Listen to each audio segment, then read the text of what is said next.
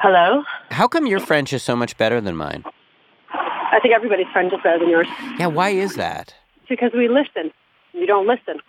I mean, I was in French immersion with all you guys. What? You either daydream or you're talking. Do you know what? It sounds like you're on all those French immersion teachers' sides that I had throughout the years. That's what they used to say, Jonathan, tête dans la lune, which means your head in the clouds. I know what that means. Et français, la langue française pour avoir quelqu'un pour Jackie. I'm getting close to the hang up, eh? You could feel it coming. This is when you start getting on my nerves. Right about now.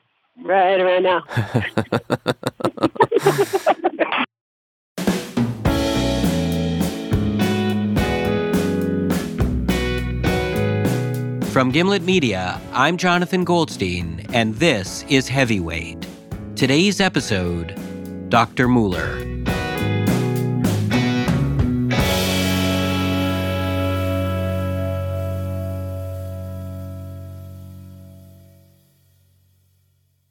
Growing up, a single question dominated my thoughts.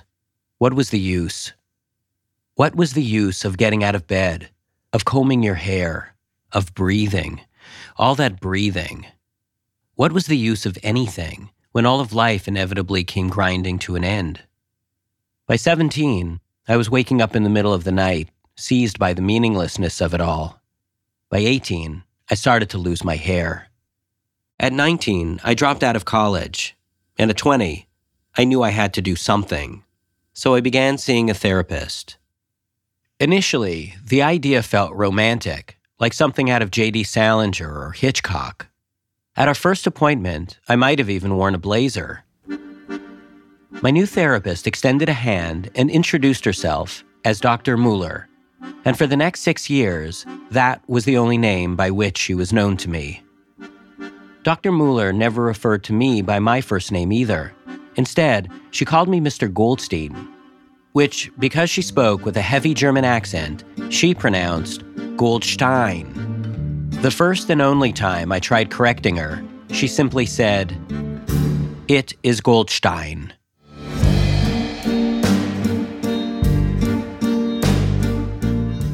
Dr. Muller was rail thin, appeared to be in her late 60s, and wore her hair in a grayish bowl cut.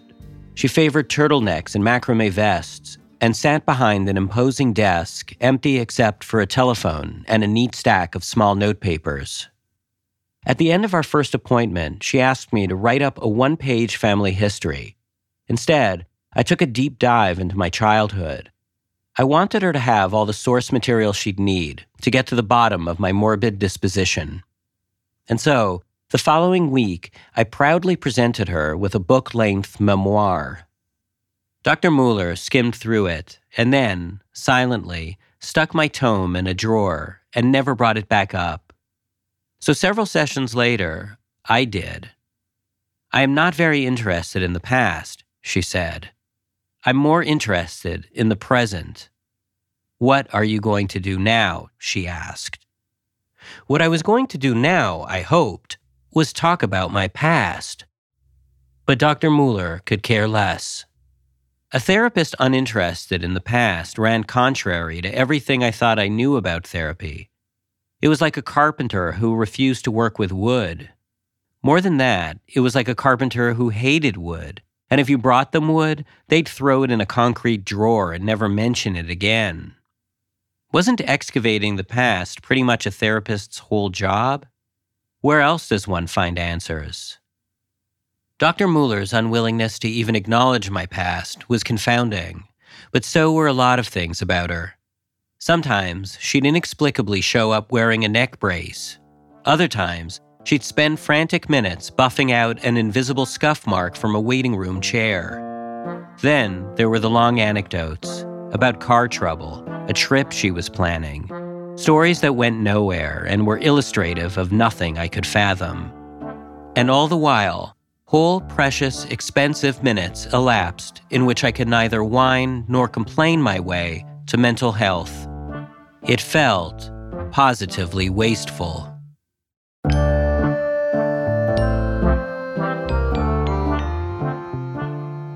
Dr. Muller's office was in a large old echoey building downtown. Our appointments happened around dusk, and in my memory, it's always the dusk of winter, cold and wet Montreal winter.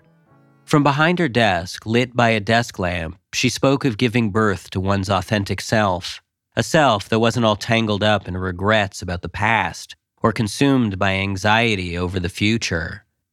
AKA a self that didn't sound very Jonathan Goldstein-y. In every session, Dr. Muller repeated the same refrain, "You must give birth to yourself." What could she possibly mean? I asked my girlfriend at the time. Barbara was working on her bachelor's in psychology, and in my darker moments I felt certain her relationship with me was a part of her field work. "It might be a Gestalt thing," she said uncertainly, "but I don't know that Gestalt therapy is even a thing anymore." Week after week, Dr. Muller and I sat in a dark room as I tried in vain to birth myself. On a bad day, she would reprimand me for not doing as she instructed. On a good day, she would say that I was very, very close. My authentic self was crowning. Was this just her line, I wondered? Something Dr. Muller told all her patients? I grew increasingly frustrated. I was still lost, still waking up at noon, still spending my days watching video rentals and smoking cigarettes in my parents' basement, still showing up for appointments with Dr. Muller, for conversations that felt as pointless as life itself.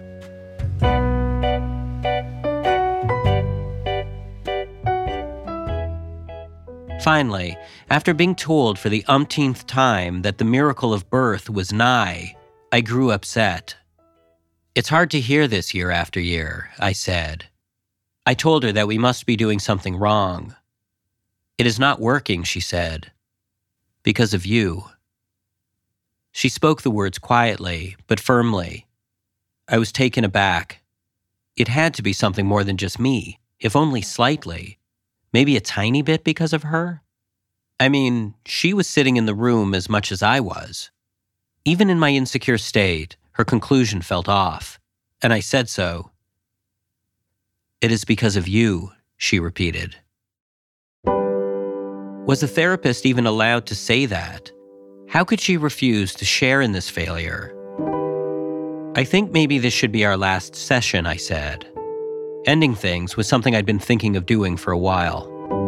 "But you have yet to find a philosophy," she said, "words to live by, that will ease self-birth." "Not everyone needs a philosophy," I responded. "That is true," she said. "But you do." At the end of the hour, Dr. Muller rose from behind her desk and opened the door for me. She smiled warmly, sincerely, no edge at all.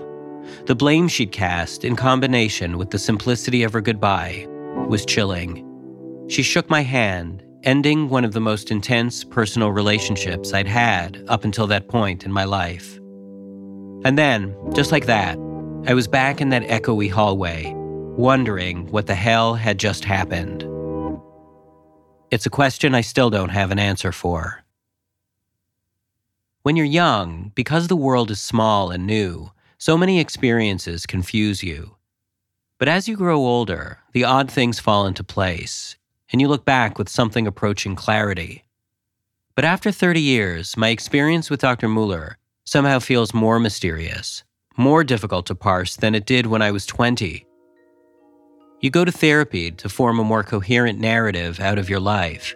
Yet paradoxically, the chapter of my life with Dr. Muller remains one that I've never really been able to make sense of. And so, I still find myself asking, who was this person? And was she a bad therapist? Or was I a bad patient? Although Dr. Muller died in 2003, I recently realized there might still be a way to find out.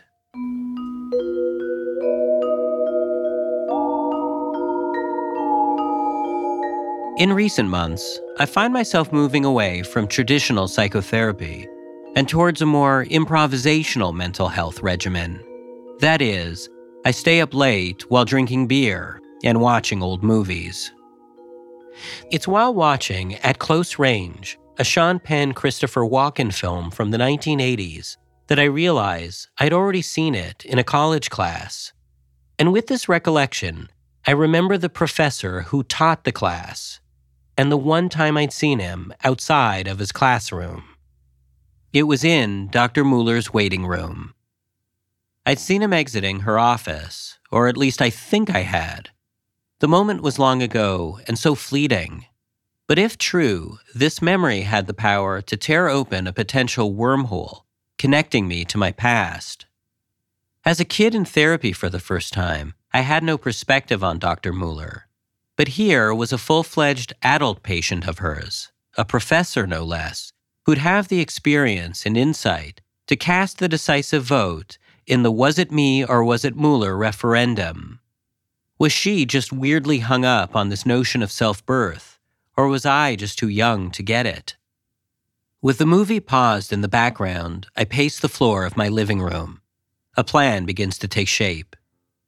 All I have to do is break all the rules of therapy, of polite society, and track down a now elderly professor who taught at a school I dropped out of, to inquire if it had been him I'd seen exiting my therapist's office 30 years ago. Yes, I agreed, nodding my head to no one in particular.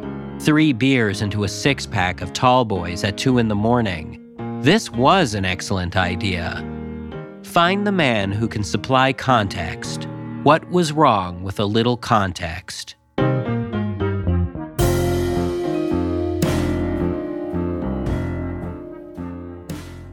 The only problem was, after thinking as hard as I could not remember the professor's name. How long has it been? It's been a while. Oh man, yeah. Yeah. It has been a while. A visit to the school's website tells me nothing about my old professor, but I do discover that the present chair of his department is an old college friend. Dana and I haven't spoken in close to 20 years. How are things with you? They're good. They're good. Yeah, things are, quiet. I've been here. Dana tells me how much she enjoys teaching English, and I tell her that I'd recently been guiltily reading Madame Bovary, a book on the required reading list back when we were in school that I never actually read. And Yeah. I must have started it because I found some of my marginalia that makes me hate myself when I was that age. I underlined this whole paragraph, and in the margin I wrote Espanolism ? And what could that even have possibly meant? Eventually, I explained the reason for my call. How I'm in search of a professor from her department whose name I could not remember, but who may or may not have had a ringside seat to the development of my young psyche. I proceed to describe the professor the best I can. The guy had kind of black curly-ish hair, maybe kind of balding. His first name might have been Rob, could have been Bob. I offer Dana all the detail I can. He seemed to enjoy chewing gum. Once during the warmer weather, he might have taught while wearing a Panama hat. None of that is ringing a bell with me. After a while, I just give up. Well, thank you. It was nice talking to you. No problem. It was nice talking to you, too. As we're about to get off the phone, one more small, unhelpful detail pops into my head and immediately out of my mouth. It's a surprise. He had a mustache at some point. Is it possible his name was Maury? Maury. That is the guy. Oh, well, there you go. After the break, Professor Maury.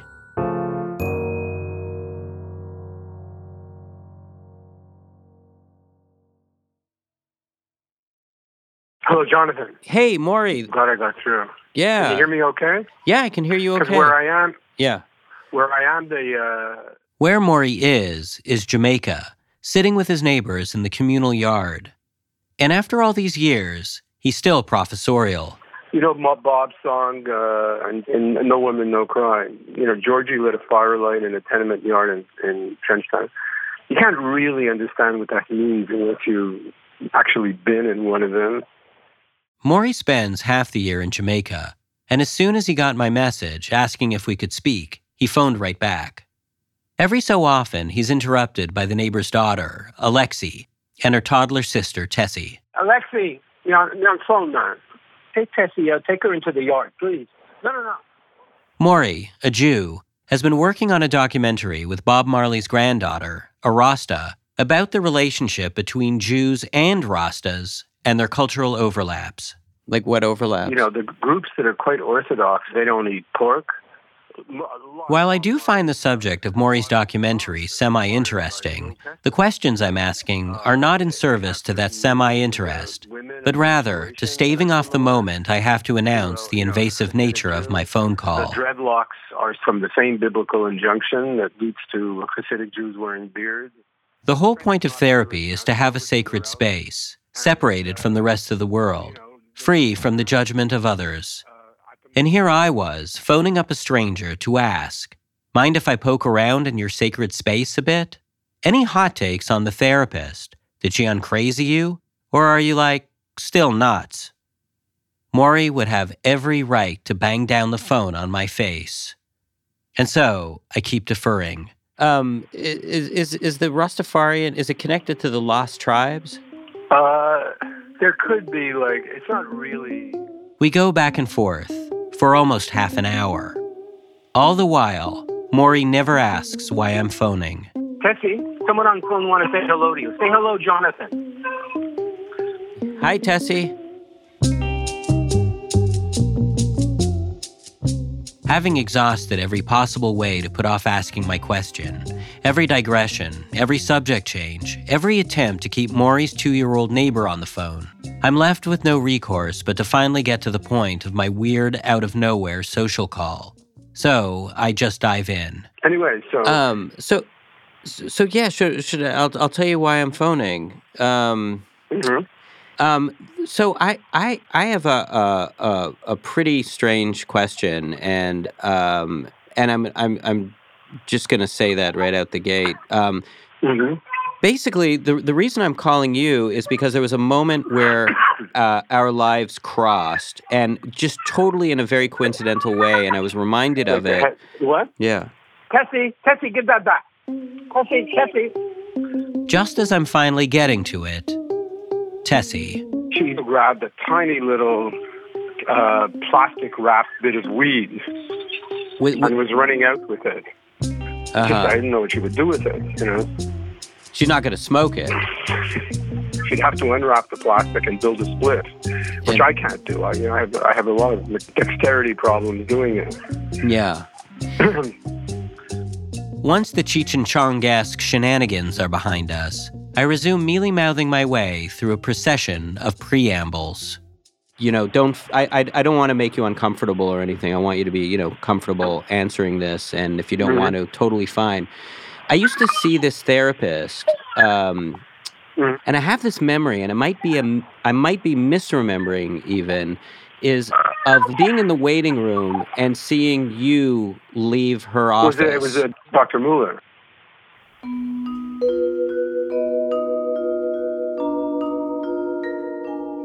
Maury is so unfazed by my question, I'm inclined to wonder whether he's bogarted little Tessie's joint.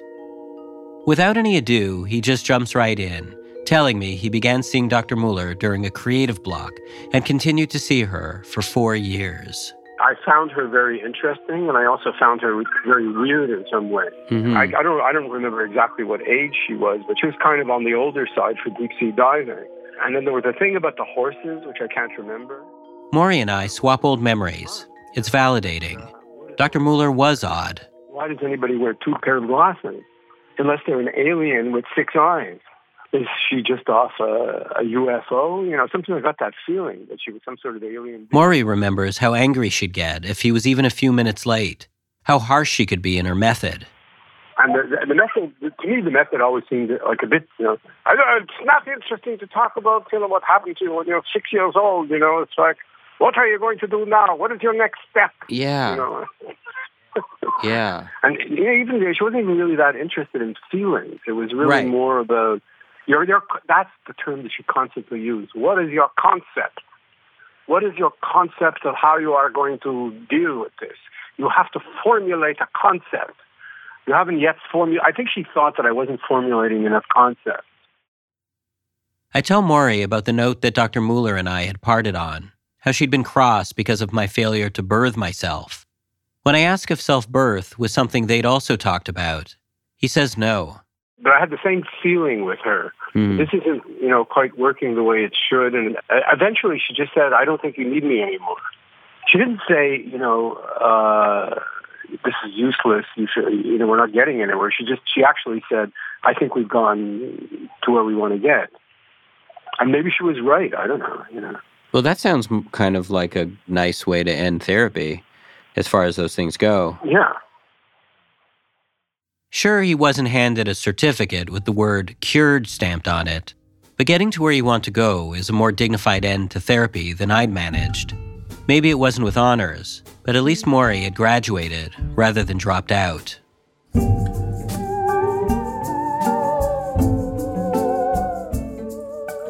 Just as one of the strangest telephone calls of my life comes to an end, Maury casually mentions that he just so happens to be in touch with another of Dr. Muller's former patients, and one who, unlike the both of us, wasn't confused by Dr. Muller at all.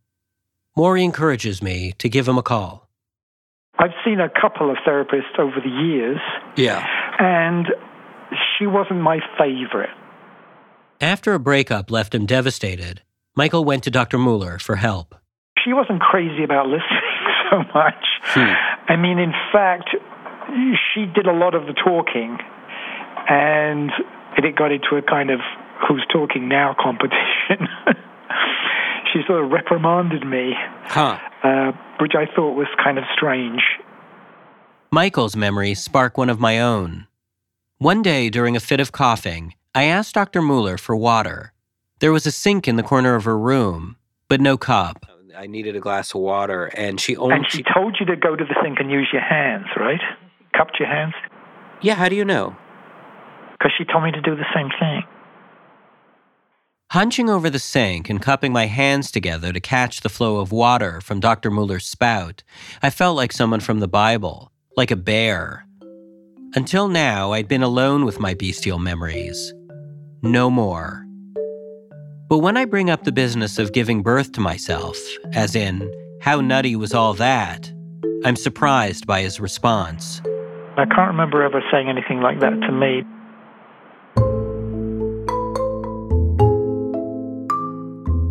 Hey, hi, Jonathan. Hey, Judith. It's Judy, actually. Oh, Judy, okay. Judy, Yeah, I'm so sorry. Michael has put me in touch with yet another patient of Dr. Muller's, the person who recommended he see her in the first place. Because unlike Michael, Maury, and me, which, by the way, sounds like a Jewish folk trio, Judy loved Dr. Muller. So much so that she always refers to her as the fantastic Dr. Muller. Judy's a painter who began seeing Dr. Muller in the mid-70s because Judy's lack of confidence in her own work was threatening to derail her career. Hear me? Yes, I could hear you. Let me try. How's that? Is that better? Is that better, Jonathan? I think it is. I think it's a little... Is that better? I think so. Judy says Dr. Muller's approach went beyond talk, beyond even the confines of the office. She went to my gallery to see my work, and the gallery dealer greeted her and showed her my work. Sure, Judy had talked in therapy about her self-doubts as an artist, but she never would have anticipated Dr. Muller actually going to see her work. Meanwhile, I had gotten a phone call from the gallery dealer saying, who was that?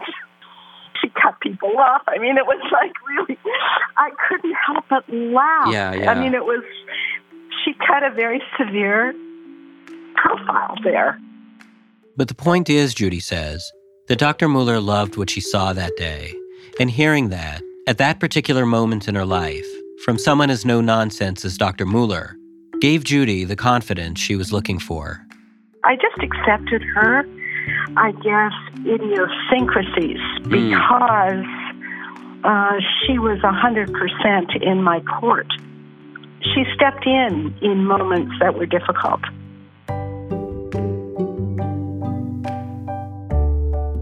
Judy experienced a different side of Dr. Muller, one that I never could have even imagined. And the more we talk, the more I realize how different our experiences had been. While my Dr. Muller had been largely inscrutable, Judy's Dr. Muller loved the Beatles. Judy got to know a Dr. Muller who had always wanted to be an actor, who took vacations alone to go scuba diving, and described swimming alongside a manta ray as one of the most meaningful encounters of her life. Judy's Dr. Muller was the type of person who blushed after making a sly joke, who got a look of satisfaction when she hit on something deep. And this is why, on the wall of Judy's art studio, beside pictures of her friends, her family, and her dogs, hangs a photograph of the fantastic Dr. Muller. Dr. Muller devised a treatment plan uniquely tailored to Judy.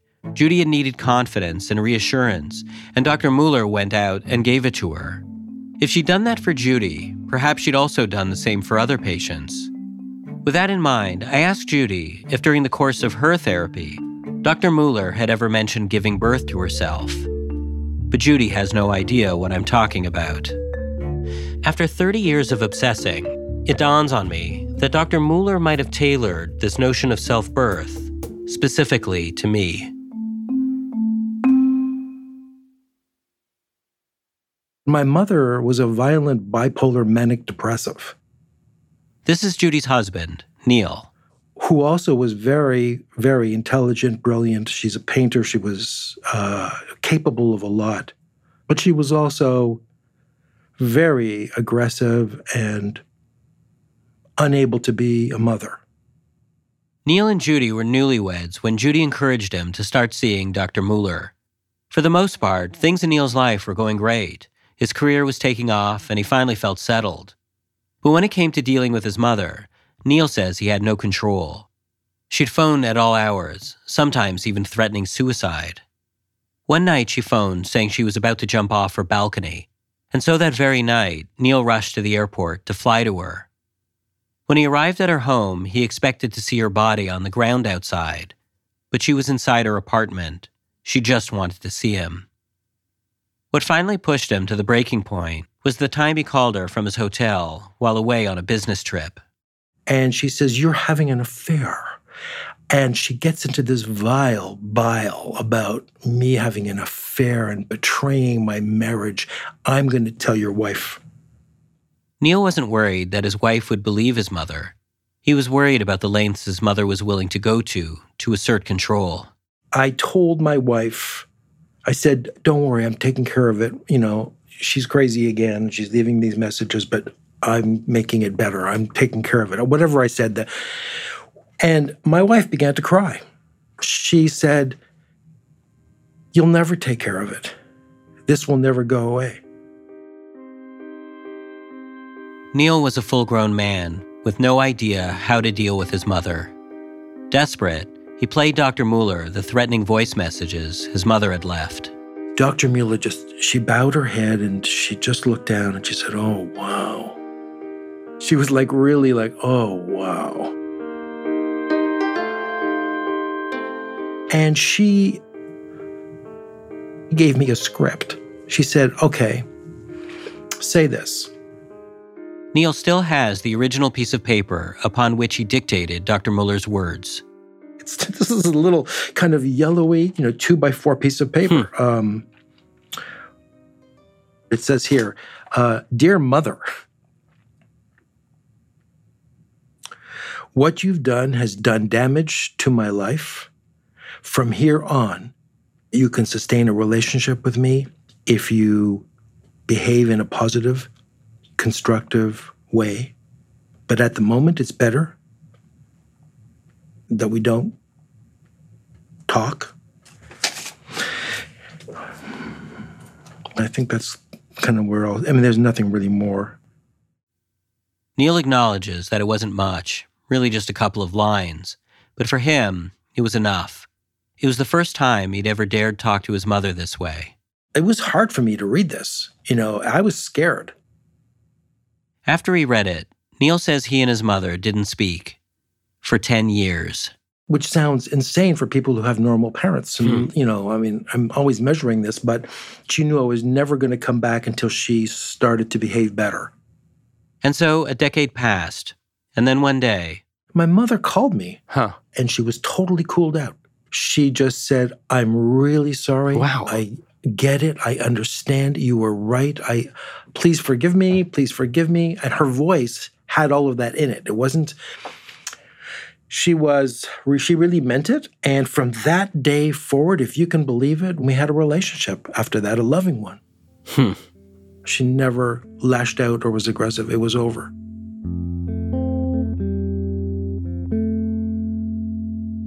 And I had that relationship with her up until my mother passed away a couple of years ago.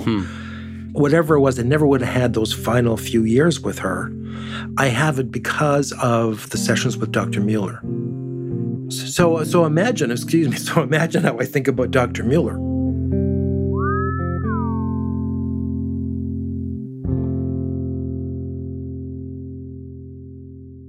Toward the end of Neil's therapy, Dr. Muller was diagnosed with cancer.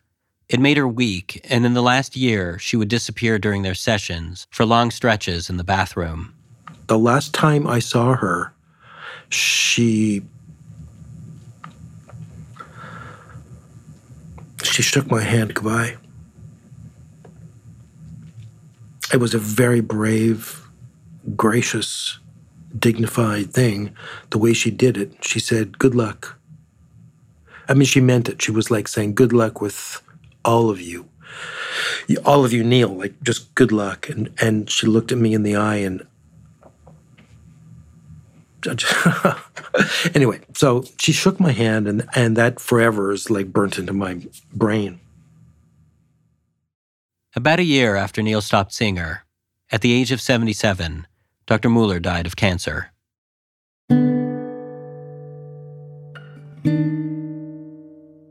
As with me, Dr. Muller wasn't very interested in learning about Neil's past. But unlike me, from time to time, Neil did learn something about hers, particularly towards the end. As the bigger issues in his therapy receded and a sort of friendship emerged, they just talked. Sometimes about her family life back in Germany. I think they were fairly wealthy. I think a very professional, wealthy family. I think her father was a doctor. They had a beautiful home, many stories. And then the Nazis came and they absconded their home and used it for headquarters. And her bitterness about the war is that as a German, she was regarded as the enemy. So I think that kind of smarted. She constantly talked about Jews were not the only victims. And it was confusing for her to work with Jews, I think. She never said that, but I think that, she saw a lot of Jewish people in Montreal and, and the attitude towards Germans. So I think that had to play back on her own wounds because she exposed her wounds. And I think I always thought that we were part of her therapy.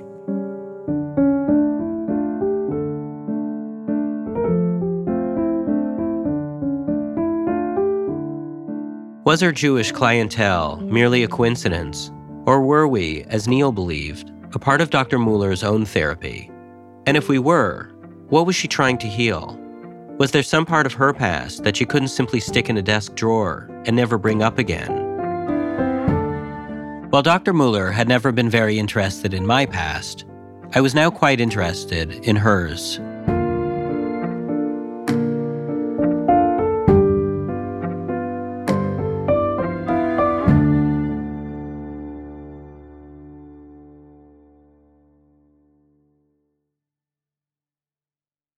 Dr. Muller's obituary mentions a son, Bruno.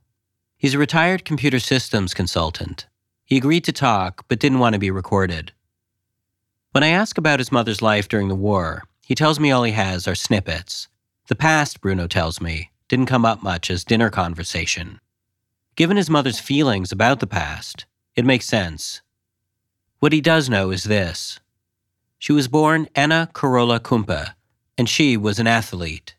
She played tennis competitively and was a strong enough swimmer to attempt an escape during the Allied invasion by swimming across the Rhine.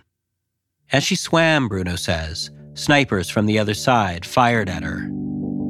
Bruno tells me his grandfather was a doctor who was eventually captured by the Russians and sent to a Soviet prison camp. These camps were notoriously brutal, with hundreds of thousands of German captives dying from violence, malnutrition, or forced labor. For years, Dr. Muller didn't know whether her father was alive or dead. On the day of an Allied bombing campaign that would devastate her hometown, Dr. Muller's family didn't have time to make it to the local bomb shelter, which was fortunate because it was destroyed. Instead, the family hid in their garden shed, which turned out to be the only part of the house that survived the devastation. The bombing wasn't supposed to hit Efferen that hard. Annika is a journalist who lives near Efferen, where Dr. Muller grew up. They were actually aiming at the harbor in Cologne, but they had the order not to return with all the weapons. Like, get rid of all your bombs before you get back home. Don't go around flying with all the bombs, but just drop them somewhere. And so, unfortunately, they were dropped on Efferen. I'd commissioned Annika to find out anything she could about the Mullers, so she'd wandered the streets of Efferen looking for traces of the family. But most of the people who lived in Efferen during the war are now gone. I asked if she was able to find out anything about Dr. Muller's father, anything that might elaborate on his capture by the Russians. What I did come across, and that kind of struck me, was that he was in a Nazi doctors' union at the time. So the doctors in this union, their job was it to tell people from a medical perspective why one race would be superior to another race. Eugenics. Exactly. The mission of the National Social Ärztebund, as the union was called, was to make sure doctors were aligned with the Nazi spirit. We can't know for certain that Dr. Muller's father wasn't forced to join, but we do know that by the end of the war, half of the 90,000 doctors in Germany were not members of the Ärztebund. In other words, you didn't have to be in the union to practice medicine. On top of that, there's this. He wasn't just a member, but he is listed as like the Kreisamtsleiter, how do I translate this? The rough translation is that Dr. Muller's father was an upper-level manager in the Nazi Physicians League. He oversaw a district of 2 million people. While it's impossible to know his private intentions and beliefs, given the prestige of his position, it's unlikely he was a secret hero of the resistance. A leader of his rank, let alone a medical leader, would at the very least have been aware of the systematic sterilization and execution of those deemed undesirable. Among them, the so-called mentally ill.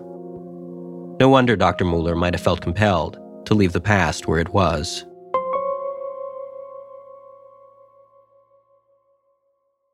What are your recollections of Herbert and his wife? Oh, good people. I'm proud to know.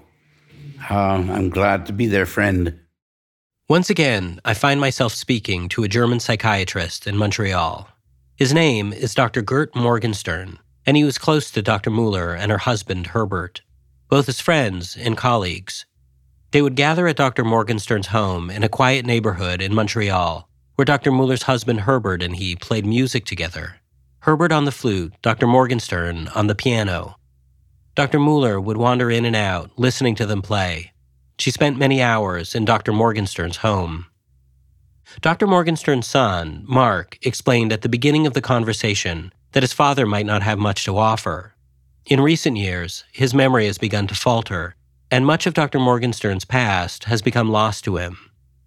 But since this might be the only chance I get to talk to someone who actually knew Dr. Muller, who can speak to her as a friend, we decide to give it a try. I asked Dr. Morgenstern if he remembers spending time with the Mullers. Yes, I think so. It was pleasant. We looked forward to it. Mark says, as his father's memory fails, he's held on to the happy memories and allowed a lot of the painful ones to go. Like the Mullers, Dr. Morgenstern was a German who immigrated to Canada. But unlike the Mullers, he was a Jew. He fled Germany in 1937, a year before Kristallnacht. You both immigrated from Germany. Was that a subject that came up? I don't remember it. life during the war? No, I don't remember any of that. So she never talked with you about what she went through during the war? Not that I remember. What we talked about was what we were doing and what we were planning to do.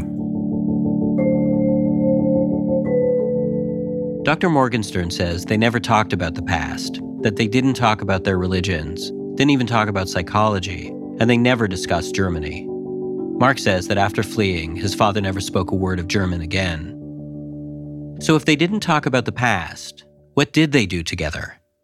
Make music and talk. And what did you like to talk about? The music we were playing.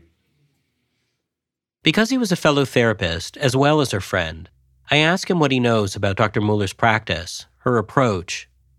Throughout our conversation, Dr. Morgenstern's answers are brief, a few words at most.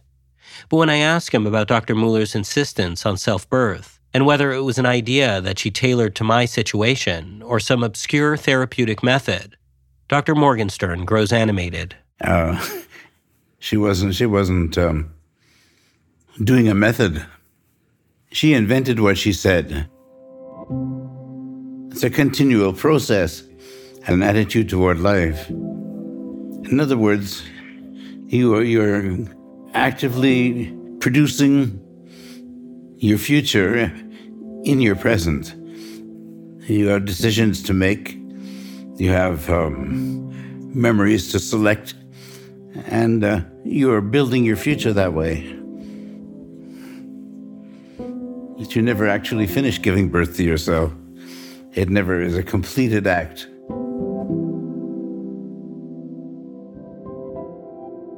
While I'd taken my inability to give birth to myself as a failing of either myself or of Dr. Muller, it wasn't really. Maybe Dr. Muller telling me over and over that birth was imminent was her way of saying, there is no end point. It's just living. And that's the point.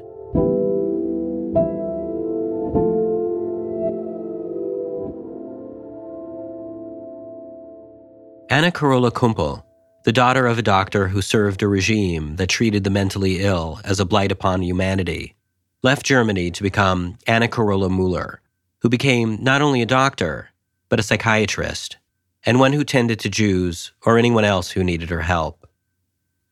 You are not your past. You are not your father or your family, or at least you do not have to be. You are the thing that you make, which is a lesson Dr. Muller must have had to learn for herself before she could pass it on to others, before she could pass it on to me.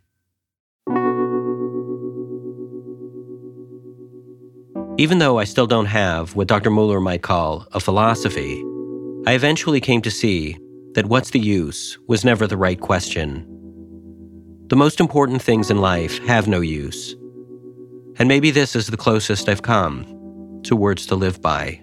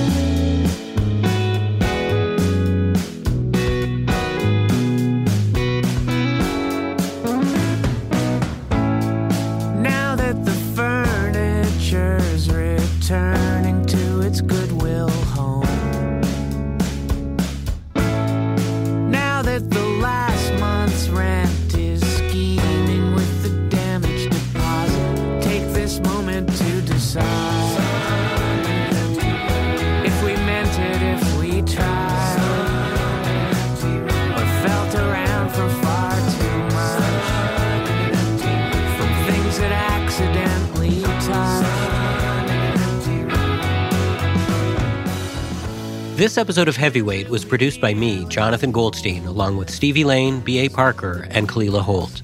The show is edited by Jorge Just. Special thanks to Emily Condon, Tim Howard, Annika Witzel, Sir Richard Evans, Dr. Robert Proctor, Alex Bloomberg, Louisa Beck, Emmanuel Berry, David Berman, and Jackie Cohen. Bobby Lord mixed the episode with original music by Christine Fellows, John K. Sampson, Blue Dot Sessions, and Bobby Lord. Additional music credits can be found on our website, gimletmedia.com/heavyweight. Our theme song is by The Weaker Thans, courtesy of Epitaph Records, and our ad music is by Haley Shaw. Follow us on Twitter at Heavyweight or email us at heavyweight@gimletmedia.com. You can listen for free on Spotify or wherever you get your podcasts.